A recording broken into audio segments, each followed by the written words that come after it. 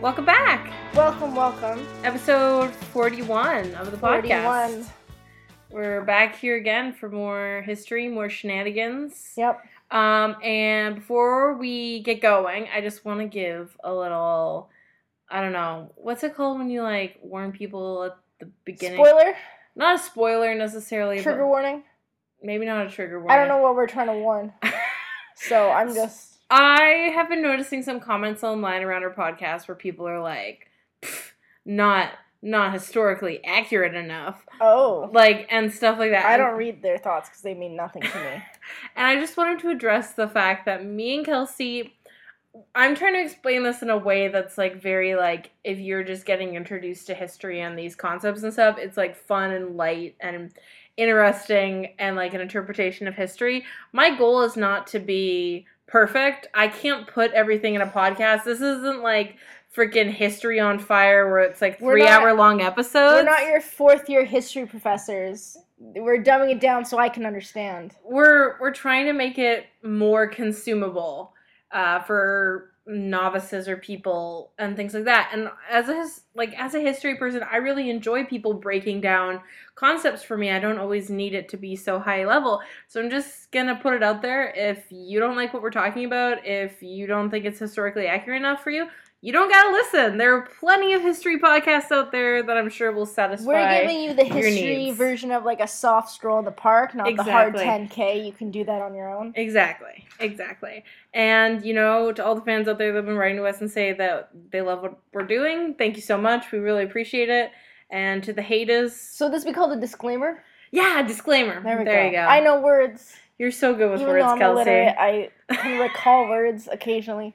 But yeah, I just wanted to put that at the top because it's something I've been thinking about. But now we're going to get into the history. And we're coming back for part 3 of our saga of Catherine de' Medici. Part 3. That shows you know how important you are the more parts you have. Exactly. Catherine the Great got 2 parts. Yep. Mary Queen of Scots got 3. I'm pretty sure Catherine's going to get 4 because there's a lot of info here. Would anyone deserve 5 parts? I think there are some people that we could do that deserve 5 parts. Yeah, I know. Sorry if you only got 1 part. You suck. Do more history things. Yeah, sorry, Ivan the Terrible.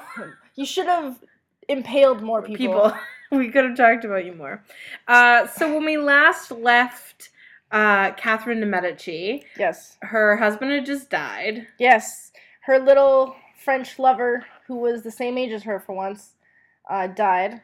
Yes. She's in France. And... Wait, what? I'm confused right now. So... Well, because we've talked about the scenario twice, and now I'm... One where it was the person whose fiancé died, and one for the person whose son died. Whose fiancé died? Or husband. So Catherine de' Medici's husband has died. And who was its son that just died? So no one's son has just died, just yet. Catherine's son has inherited the throne and has become king. Oh, and he's engaged to someone, though. He's already married to Mary Queen of Scots. And he's gonna die soon. Sorry, that's where I'm getting this all confused. Yes. This is a web of death and family and This is part 3. Power. There's a lot of stuff going on. The first one was her childhood, which was really complicated. The second one was introducing you to the court, her husband. That shit's all complicated. Okay. Now we're back. So she's Queen of France. Her husband's died. Her sickly child has taken the throne. Married to Mary Queen of Scots. She really likes them both, but we foreshadow that he's going to die because that was in a previous episode. Exactly. Okay, I'm all caught up now. Perfect. So Francis is frail and weak, and so he's quickly... he puts on a crown and he slumps over. He's like, I can't. Exactly. He's not like a buff dude. And if you listen to our Mary Queen of Scots episode, there's a show called Reign. If you want to listen to my rant about that, listen to those episodes where they joke about it on the show. Everyone says you're so frail and weak. It's just gossip. It's nah, he was actually frail and weak in real life. Sorry, not sorry. A slight breeze just blew him over one day. Exactly. And he's 15 years old, so technically he's not the age of majority. Technically he's not old enough to rule on his own. But instead of his mother stepping up to the plate immediately, he is really taken under the wing of and starts to be controlled by the Duke of Guise, who is Mary Queen of Scots' uncle. He sounds like the Duke of Guise. And that sounds terrifying. There's going to be 3 royal names that we talk about in this episode. There's going to be the Guise, there's going to be the Valois, and there's going to be the Bourbons. I like Bourbons. Those sound the coolest. And I think you'll like them more as I talk about them. The geese are just like, does that sound geese me? So the Duke of Guise quickly takes control. He moves himself into the royal palaces in Paris. And he is like, Catherine, you can have like a ceremonial position, but like, I'm in charge. And Catherine takes this ceremonial position and she runs with it. Remember King Henry's mistress, this woman that was the old ancient? 6-year-old woman that, yes. You can check out our Instagram. I posted a picture of her. Why Henry? Well, with this new power, Catherine goes to her and is like, so all the jewels and all the stuff that Henry gave to you, those were on loan. You need to give them back to me now. Which is like the bitchiest move, but I like totally dig it. Like, you're gonna give me all these things back and you're gonna go live on the streets and you're gonna be sad. Exactly. That's your job now. So the big thing about the Guise family is that they are Catholics to the end. They love Catholicism. Catholicism is their lives. And they really hated the Protestants in the country, which were known as the Huguenots. Goddamn Protestants. Yeah, they really didn't like them, and they didn't like the idea that they could practice their own religion quietly in the corner. They're like, no, not in France. We're Catholic. Although they're both still Christianity, are they not? They are. They're just slightly different forms of it, and one got really angry. Both got angry at the other. Ugh. But yeah, they're getting pissed at each other, and so the Duke of Guise begins persecutions against Protestants in Francis's name. Okay. So he's like, we gonna kill all the Protestants. Francis, this 15-year-old boy, got my back, and Francis just like nods his head because because the weight of his crown is pushing it down. It's just too much for him. He can't hold it up, so it looks like he's nodding. So he's kind of inciting this violence, this anger, whereas Catherine is trying to be more moderate. She's like, roll there, guy. I love me some Catholicism. Me and the Pope, we were tight. I was tight with 2 popes. The Pope freaking married me. I love Catholicism. But also, like, if they're not doing anything, why bother them? Kind of thing. So, like, the rational point of view in this attempt. Don't start a war where there's no need. Exactly. So she's trying to be more moderate here and kind of, like, help everybody's tempers because a branch of the royal family. So Catherine and her children are what are under the House of Valois. So they're the current ruling house of the country. But a close cousin, who is also related to the crown, are the Bourbons. Okay. And many of the Bourbons have converted to Protestantism and are Huguenots. They're all in France. They're all in France. So Catherine's like, I mean, we gotta keep them happy. We got some Huguenots in the family. Let's try and not like make everybody angry. So the Bourbons are pissed that the Guises are attacking all the Protestants, so they start plotting against the Guise family, and tensions just start rising on both sides, as you might imagine. So I can't imagine like growing up and it's just like inherent that your family hates this family. I know. Why do we hate them? They practice a slightly different form of the same religion. Because we do. Now shut up and eat your dinner. Okay. Okay, Dad. There's something very lovely about that, though. I know. It's like really intense. Yes. It's like you have a purpose just to see the demise of this family across the road. Exactly. And let's just say by the end of the story, there is going to be a demise of one of these families. I hope it's the Guise. Also known as the Geese. The Geese. So, while this is also going on, like during Catherine's reign as Queen of France, while she was married to Henry, she was very spiritual. She believed in astrology, fortune-telling, like, horoscopes, the dark arts. Like, she believed in all of that stuff. Was she a Sagittarius? I have no idea. I have no idea what her sign, what sign she was born under, which sun or which house or any of that stuff. But she really believed this stuff. So much so that she employed 2 brothers from Italy known as the Ruggieri brothers who would like practice fortune telling and astrology for her. They could speak to the ether people. Exactly. Yes. And she also employed Nostradamus. Do you know who Nostradamus is? No. He's like a super famous French like astrologer, and like he wrote these big books predicting all of these things happening in the future. And like did any of them come true? I mean, When the stars align, the fire will come rain down on us. most of the stuff fortunes like were that. so vague that there are shows where they're like, Nostradamus was right. And it's like, well, I mean, At one time, there will be this thing that happens. Yeah, Like, well, exactly. you're not going to be wrong or ever proven wrong. Like, it could happen. Exactly. Okay. So this is a part of Catherine's life. And as, her fate and the future of her family is a little bit uncertain, she goes to these sources in order to get a fortune told. Now, we cannot confirm that this is true, but this is the story that is told, that the eldest Ruggieri brother, Cosimo Ruggieri, goes to Catherine when she asks him to tell her future and like what will happen to her children and her family, and he asks her to look into her mirror. So she looks into her mirror and she sees the face of her son Francis, and then his face travels around the mirror once and then stops and disappears. 1 year left. Then the face of her 9-year-old son Charles appears. Yes. And it circles around the mirror 14 times before it disappears. 14 years. And then her third son, Henry's face appears, and his face travels around the mirror 15 times. Just tornadoes. Exactly. 15 years. They're all going to die young. And then... That's my interpretation of this. Well, then it goes... She expects it to go to her youngest son, Francois. However, it's not his face that appears to her, but instead... a young Bourbon son whose name is Henry of Navarre.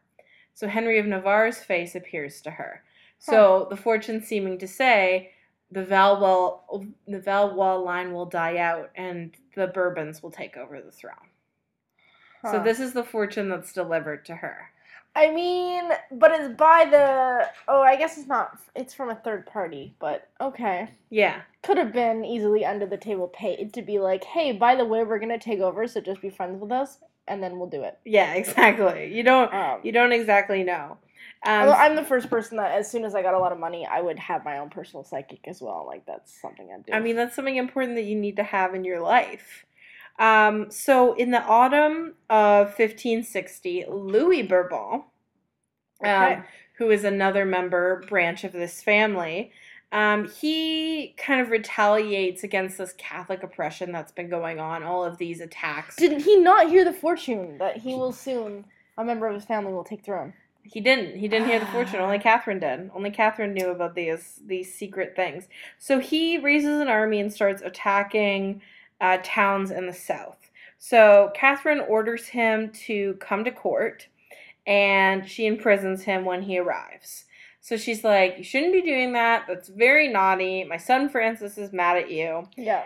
So he's found guilty of offenses against the crown, and then he is going to be put to death. Could you imagine two adults like arguing and be like, my young 12-year-old, 15-year-old son thought what you did was not nice. I'm going to imprison you for it. Well, thankfully for Louis de Bourbon, Francis became very ill at this point. He's only 16 and he's only been on the crown for a year. It went around a year. There you go. He takes ill from an abscess in his ear.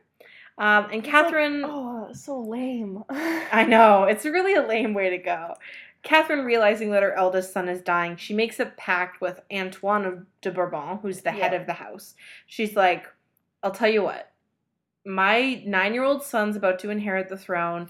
He's going to need a regent. They're going to want it to be you because you're a boy and you're like a leader of the family. I want you to promise that you won't be regent so that I can be regent and I'll let your brother go and not kill him. Ooh. Does that work though? Or is he like, I don't care about my brother?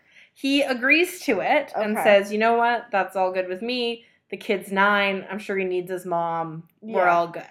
I hate children. Yeah. Go for it. So Francis dies on December 5th of 1560, the age of 16, leaving his young widow there. Because she was also about 16, right? Yes, she was around the same age as him. I think she was a little bit older, actually.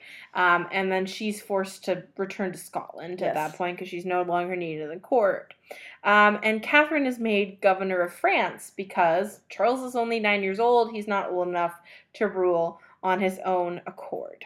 She writes to her daughter Catherine writes to her daughter Elizabeth when taking this position of governor and says, "My principal aim is to have the honor of God before my eyes in all things, and to preserve my authority, not for myself, but for the conservation of this kingdom and for the good of all of your brothers." So she's like, I'm taking control of this shit, not because I want power, but because someone needs to make sure that your brothers get to rule this country and that they're not overthrown. Which is really, really great because... Or else they would be. They would be because... How easy is it to overthrow a 9-year-old? Super easy. Hey, I'll give you a chocolate bar for your kingdom. Okay. Yeah. They'll totally do it. Easy. They're 9. Punch you in the face if you don't. As you know from our Baby Kings episode, Baby Kings don't work. They don't work out.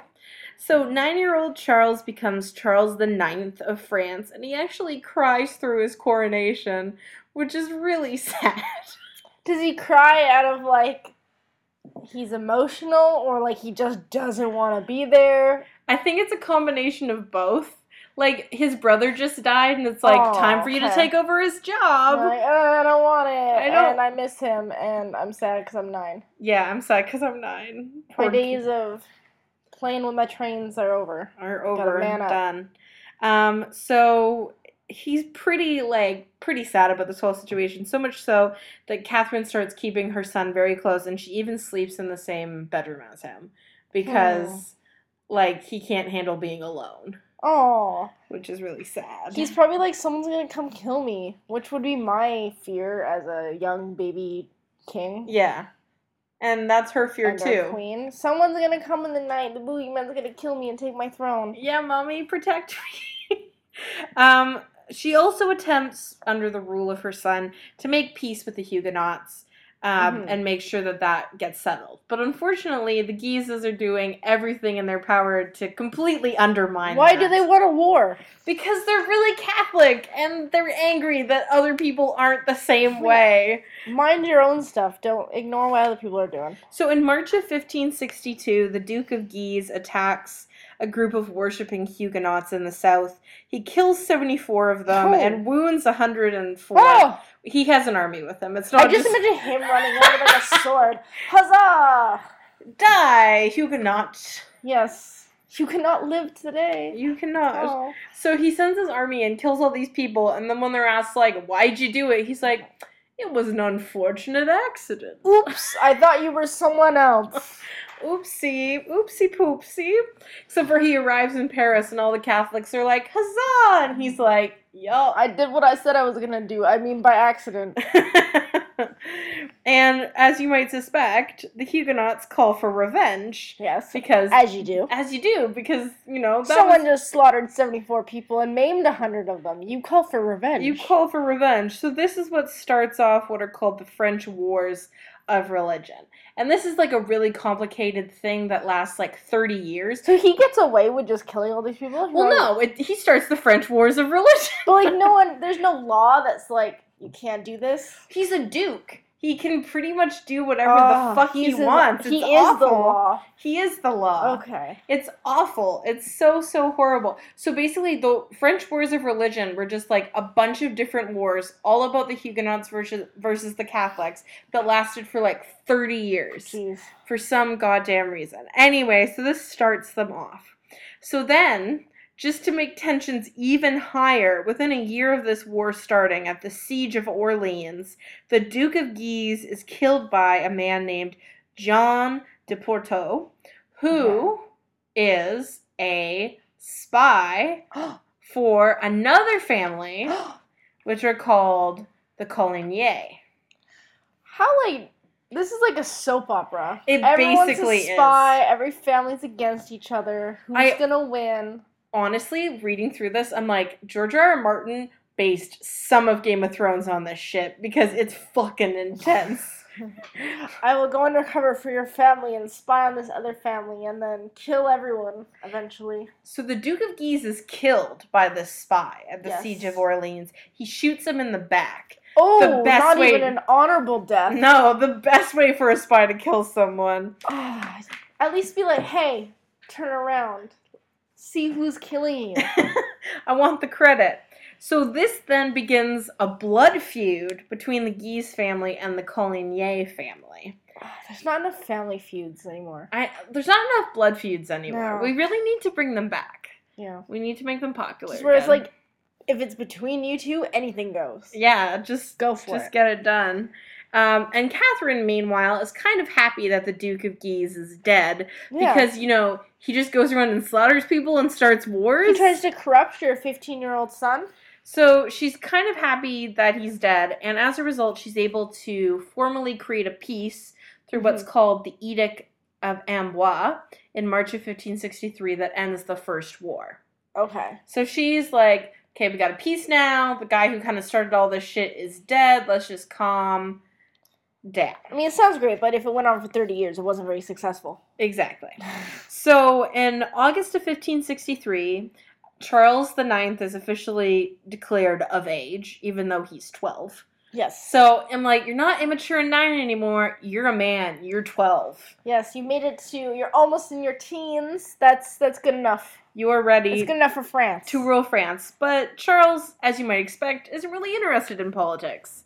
As most 12-year-olds aren't. Exactly. Like, of course. He's like, nah, I'm good not doing it. So Catherine, as a result, takes even more control and decides that she's going to launch a grand tour around France where basically her and Charles and their court will travel to all the different noble households, and they will have like masks and parties and everything like this. Basically, the purpose of it is when you go on tour as a monarch, you can request that nobles let you stay at their homes. Okay. So it's some insight info. You get some inside info. You can also see if they're trying to raise an army against you. So it's a really good way of like seeing inside the house, getting intel, doing all these sorts of things.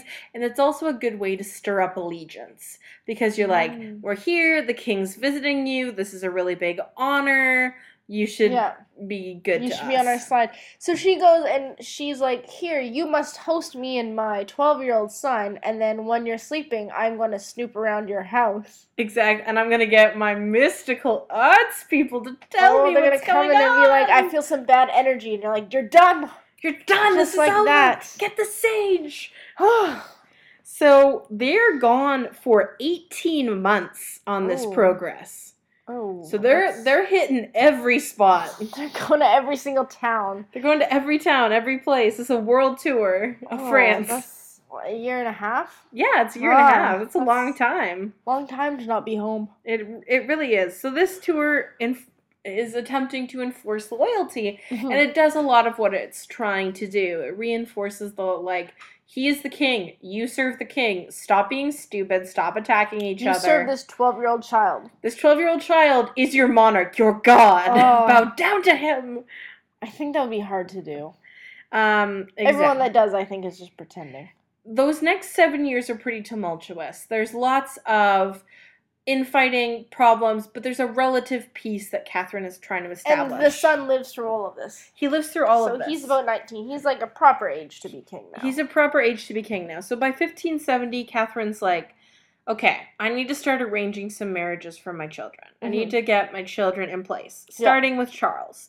So he is married off to Elizabeth of Austria, who's the daughter of the Holy Roman Emperor at the time.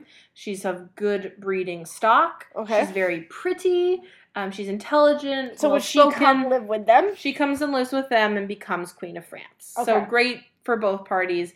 Everyone's really happy. By all accounts, the marriage was good from what I read. And they have a daughter together. Okay. So everyone's pleased with the results of that. Next, she wants to figure out what to do with her two youngest sons, Henry of Anjou and Francois, Duke of Orléans. So is this Henry II? Or Henry Jr.? This is Henry Jr. This is HJ? HJ. So Catherine is like, you know what? There's a queen in England. Oh. Why don't you try and go and marry her? Yeah.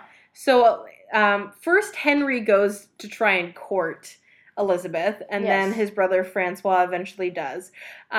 Elizabeth's explanations for not marrying either were that Henry was too effeminate, and Francois was too young.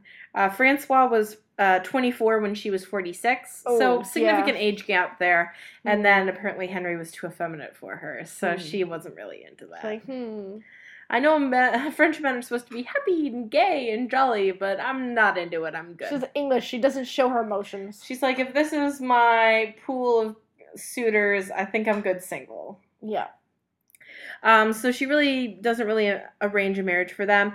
Her eldest daughter, Elizabeth, who we talked about in the last episode, who was married off, and at the wedding celebrations, her dad dies. Yes. She had died in childbirth the year before.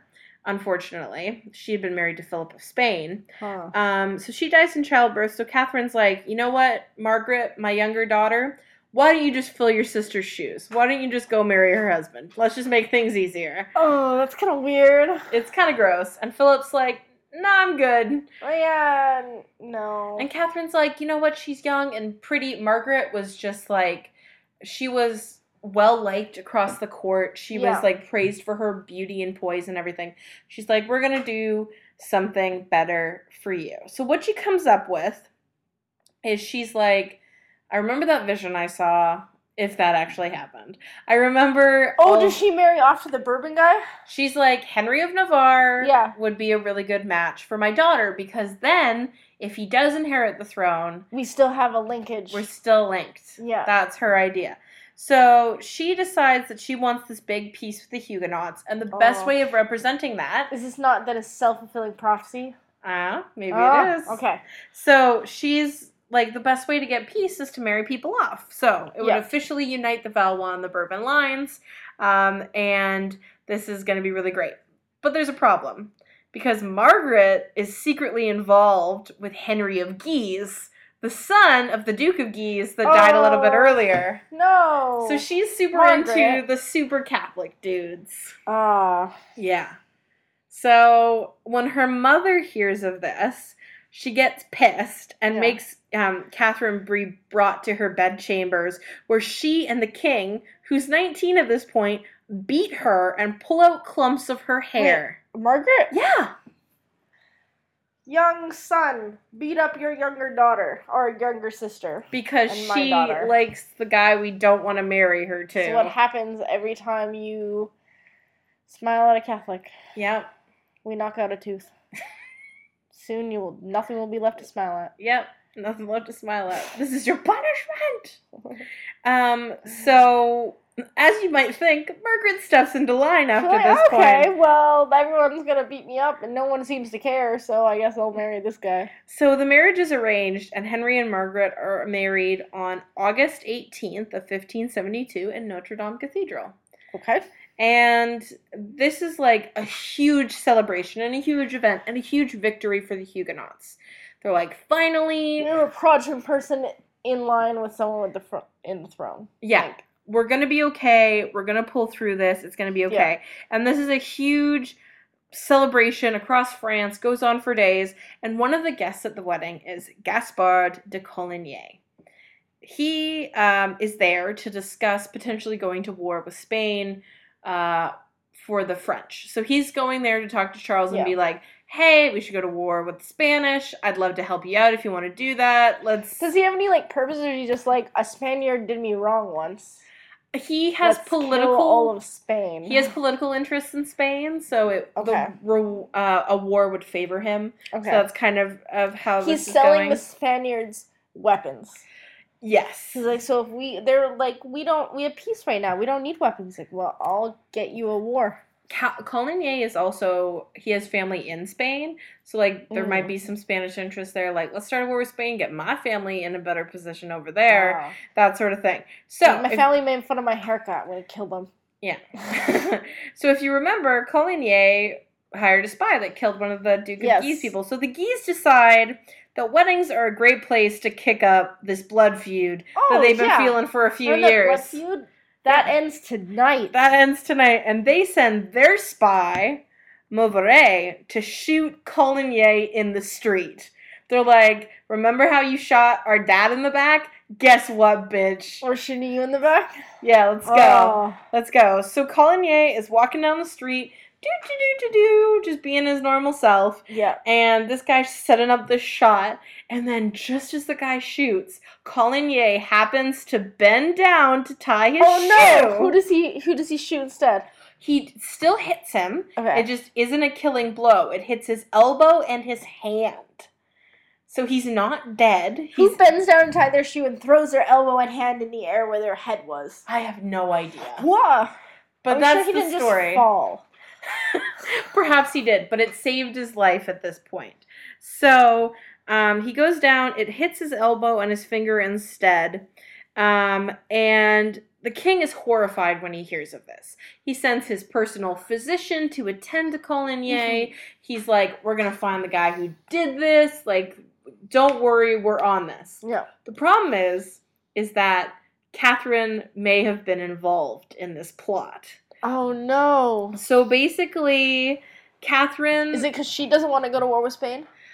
It's partially because she doesn't want Coligny to have any influence over her son. It's also because the Guise family is really pissed that a Protestant is marrying into the royal family. If she's like, you know what, you can kill the guy that killed your father if you then chill out. Exactly. Okay. That's what we think happened here. Again, we don't have 100% confirmation that she was involved, but that is what we suspect was the situation. So this makes it a little bit difficult because the king's like, we gonna catch you did this, and Catherine's like, yeah, sure. I'll put my best guy on this. And she picks out the buffoon. So Catherine and other Catholic nobles start getting together at this point, and they start discussing, well, the Huguenots are going to retaliate. Coligny isn't dead. The Huguenots are going to retaliate. Things are going to get bad. What are we going to do? Throw a party. For everyone. Yeah. Unfortunately, they don't go for a happy solution in this instant. Once again, we don't know how instrumental Catherine was in the decision-making of this particular event. But we're pretty sure she knew about it. Because what they end up deciding to do is that they need to... Kill everyone. Yes. You know what?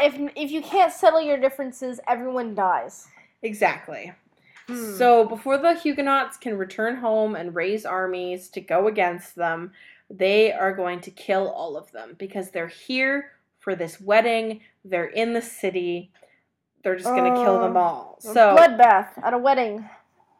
Does the groom die too? We're about to find out. So basically what follows is what's known as the St. Bartholomew's Day Massacre. Okay. It goes on for 3 days. And basically, Catholic forces go into Huguenot lodgings and murder nobles as they sleep. Take them out of the streets, throw them out of windows. It is a complete and utter bloodbath. Now, you might be wondering, Catherine's daughter, Margaret, has just married a Huguenot. Yeah. They don't even tell her. They just leave her in her rooms to watch all these people around her die. So, does her future husband... to-be die? No, he doesn't. So they're already married at this point. Oh. They're already married. Well, they're basically to him. You either die or you continue on with this happy marriage. Exactly. It was kind of the situation. So Catherine's daughter Margaret is there watching it. Men run into her apartments and cling to her feet in order to try and save themselves. Don't let them kill me. And she actually rescues a few men, hiding them in her personal apartments. Hiding under a big gown. Exactly. That's what I imagine. It's absolutely horrific. Coligny is found in his apartments. He's murdered and thrown out of his third-story window. Ugh. And once the common people get word of this, common people start hunting down Protestants in the street, killing men, women, and children people where they stand. People that had just wanted to kill people and not ever get in trouble for it, they're like, hey, this is my chance. Exactly. The massacre lasts for 3 days, despite the king's attempts to stop it. And Henry of Navarre and his brother are spared, but only because they pretend that they're converting to Catholicism. And they're luckily her oracles. Well, do that have any sway?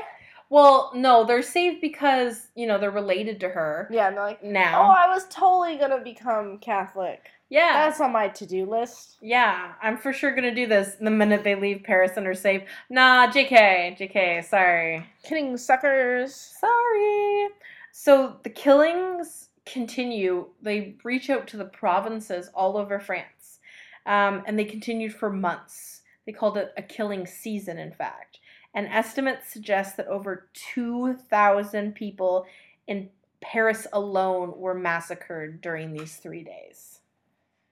How thorough did they actually do to make... Well, it's awful anyway, but to make sure that they were Protestant, or were they just going around and killing people? I think they were Protestant. I don't know. Common people probably could have been more like, I don't know, I just wanted to murder somebody. But they knew pretty clearly. I really hated this guy, so I'm going to kill him and his family. Exactly. They knew who the Protestant noblemen were. They knew who they were, and they targeted them explicitly. This event tarnished Catherine's reputation forever. She became labeled what was called the Black Queen. She's making her people turn on each other and kill them. And she's okay with it. She's orchestrating this death. It's absolutely horrific. There's a lot of paintings of her post St. Bartholomew's Day Massacre. Everyone dying. And just being like, whatever. They're like, she's the Italian queen. She uses Machiavellian ideals and, like, she doesn't care. She just wants everyone dead. And that's the kind of reputation that she gets. That's how she ends her reign? Not how she ends her reign. She's actually got quite a bit of time left in her. But we're going to pause so at this point, there. How old is she? She is in her late 40s. There's a lot to go on. Yeah, it is a lot to go on. So much drama. So much drama, so many things going on. It's crazy. And this isn't even the end of her. As we know from her vision in the mirror, this isn't her last child that's going to sit on the throne. No, she has other... What was this child was... Charles was 14? Charles was 14, turns around the mirror. Yeah. Yeah. 14 years left. When he was how young? 9. 9. So he's only got till 23. That's right. So we're going to leave it there for this time. We'll find out more about what happens later. I'm going to post some pictures from the podcast on our Instagram. I like to see Charles. Yep. I like to see Margaret. Mm-hmm. I like to see these paintings of the bloodbath. Yeah, I can definitely do that. There's lots of portraits of the massacre, for sure. And, like, the massacre is a very complex event. I am simplifying it here. But if you're interested, there's, like, so many things around it because it's a really horrific piece of history. So people like to focus on it. So if you want to see those pictures, you can go to History Unfiltered on Instagram. Mm-hmm. And if they want to email us, Kelsey, where can they go? I always get this wrong. historyunfilteredpodcast@gmail.com. Perfect. Oh, I aced it. You aced it. Awesome That job. was a real first time. I know. We definitely didn't edit that together. No, which we didn't. That was going to seem like we did, but we didn't. I was good. Perfect. Yeah, so thanks for listening, and until next time. Bye-bye. Bye. You may be wrong, but you may